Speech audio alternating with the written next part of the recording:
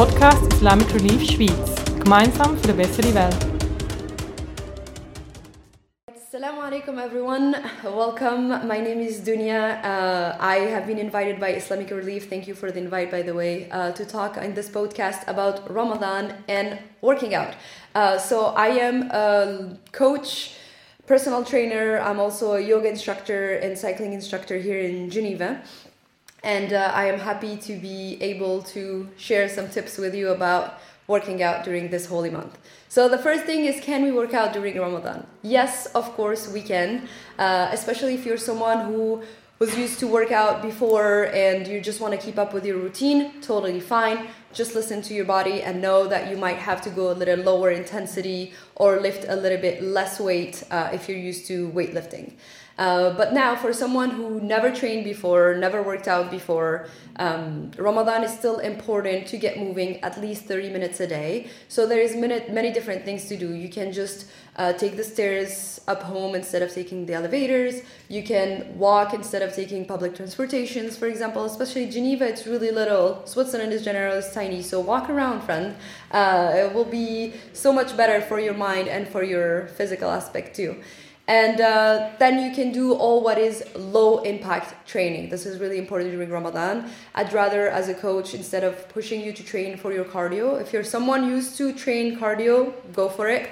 Just listen to your body. If not, there is a lot of low impact possibilities. There is yoga, there is Pilates, there is strength training to really keep building those muscles. Not building really during Ramadan, but maintaining your muscle during this month. And there is lots of social medias, videos on YouTube that you can find about different workouts that are low impact. So try that and try to get that motivation that you need to move. So that brings us to the next question, how to get the motivation to move. So lots of people ask me that. Unfortunately, it's not something that you were born with or that you wake up with every morning. There is days with and days within. So the most important, I think, is to set up your mind. Set up your mind for success is a known thing. So you want to set up your mind knowing that by moving 30 minutes right now or 45 minutes doing your workout, you're gonna be able to be more productive, more energized for the rest of the day, for the next few days during your fast. And it's something really important. So finding that motivation, you have to set up your mind and you have to tell yourself all the benefits that you get from right after your workout. You'll feel also lighter, you'll create more space into your mind and into your heart to have a better aspect and a better side on your spiritual side of this holy month. So really try to focus on that and knowing on the long term that a 30 minutes per day workout will help you to avoid a bunch of sicknesses, illnesses. It will really train your heart, knowing that your heart is a muscle, needs to be trained. And it will also help for all what is joints issues or diabetes, or etc., etc. So waking up in the morning and being like, let's go, it's not going to happen to everybody and it's not going to happen every day. You really need to push yourself through it. And that's really, I think, important to remember. Even me, even myself, I have sometimes to force myself, just knowing that will be better for me. The reward will be better after. Now, when to work out during this month? I've had this question many times. Unfortunately, there is no magical moment. There is like no special moment during the day where it's going to be easier. But there's 3 big times that are usually mentioned. There's the first one, which is right after suhoor. It is a good time because you have the fuel of your suhoor ready to go and you can get your workout done for the day. But you might feel a little bit like hungrier and thirstier throughout the whole day after. But just listen to your body and see if that fits with you. The second timing, and I think it's one of my favorite, is right before iftar, about an hour and a half, 2 hours before iftar. Get your workout done, give it all, know that you can push it through, and then you're done. The only minus of this is that it's the end of the day, you've already had work and the kids, husband, whatever you're doing at home, wife, and so it's been a lot and you need to find the motivation to really do the workout and you need to find the energy for that. So set up your mind again one more time about motivation. The last timing that comes back pretty often is during the night. I personally don't really like that option, but I know some of you enjoy working out once they've eaten. So lots of people have iftar, then they do their extra prayers, tarawih or whatever, and then they work out during the night. The only thing is working out at night will push your time to sleep a little farther away. So you need to really be aware of that. And also, as I mentioned, it's the holy month, it's a blessed month. For me, nights are more focused on prayers and Quran, but this is your own option. So these are the timing, but as I said, you have to push yourself because none of them is going to be easier than the other. Now, is it possible to lose weight during the month of Ramadan? Yes. We are supposed to be on a calorie deficit, so eating less calories at what we're expecting. And it is really important to remember that your suhoor and iftar are meals to fuel your body. You are not supposed to feast. You are supposed to fuel. This is really important to remember. I know traditionally we have those big tables with all this food and extra food and all those traditional fried food and desserts. And it's convenient. It's something like, I will say it's something social to eat together, yes. But we need to train our mind to control our portions. And I think that's really important. For example, let's say in our tradition, we eat like breaks or samosas to break our iftar.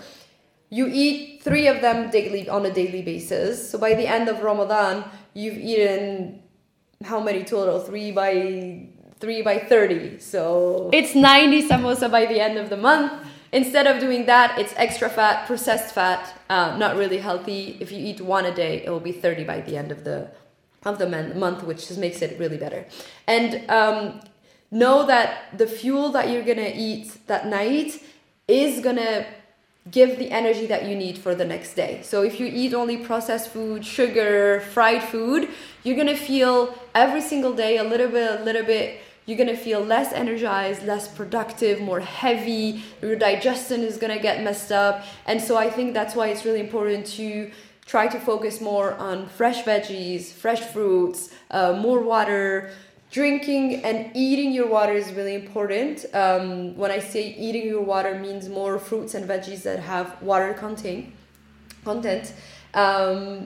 And focus on complex carbs and fibers. I think this is the more important, and proteins, of course. So eat of everything, but just the right portions.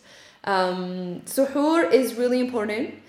Don't skip suhoor. First, we know that the Prophet ﷺ mentioned it many times, saying that suhoor is a blessed meal, and it does have lots of barakat in it. So try not to skip it, even if it's just for some dates and some water. And if you can eat overnight oats, yogurt, fruits, eggs, you can have like whatever is fueling, and try to avoid like the cereals and the cookies, pre-made biscuits. I know it's easier, and that's why I like to talk about meal prepping. So know already the night before what you're gonna eat for your suhoor. Prep your overnight meal. Prep the bowl of fruits and yogurt that you're gonna have the next day. Lots of nuts, crunch on nuts. That's really important too. I'm not gonna speak more about nutrition. Hopefully you'll have maybe a podcast about it, inshallah. But yeah, I think this is really important to remember. Just remember that your body is just like a car. You fuel it with the right, is it diesel or is it gas, right? You choose, it's this or that. So you have all the processed food, the sugar, the fat, or you have the healthy food that you're supposed to feed your body with. And even Islamically, it is a sunnah to take care of yourself and to take care of your body. Remember that Allah gave it to you, but He's going to take it back. So better give it back in a good health, right? The way you got it. I think that's all I wanted to talk about. If you have feedbacks, questions, feel free to ask me directly. And just to wrap it up and to summarize, to end it, so the 3 tips to live your Ramadan in the best way is first to move 30 minutes a day. Find the right timing and the right workout for you. Don't compare yourself to others. Second is to create that space physically to empty out your mind, to be able to create more space into your heart and be able to refuel also spiritually, which is one of the most important things to do during this month.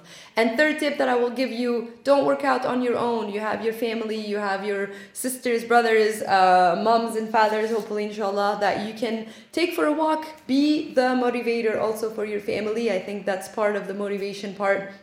If you don't have anybody around you that is the motivation, so be the motivation, be it, and help others to feel simply better and healthier and happier for this month of Ramadan, inshallah. Thank you so much for listening, and assalamu alaikum.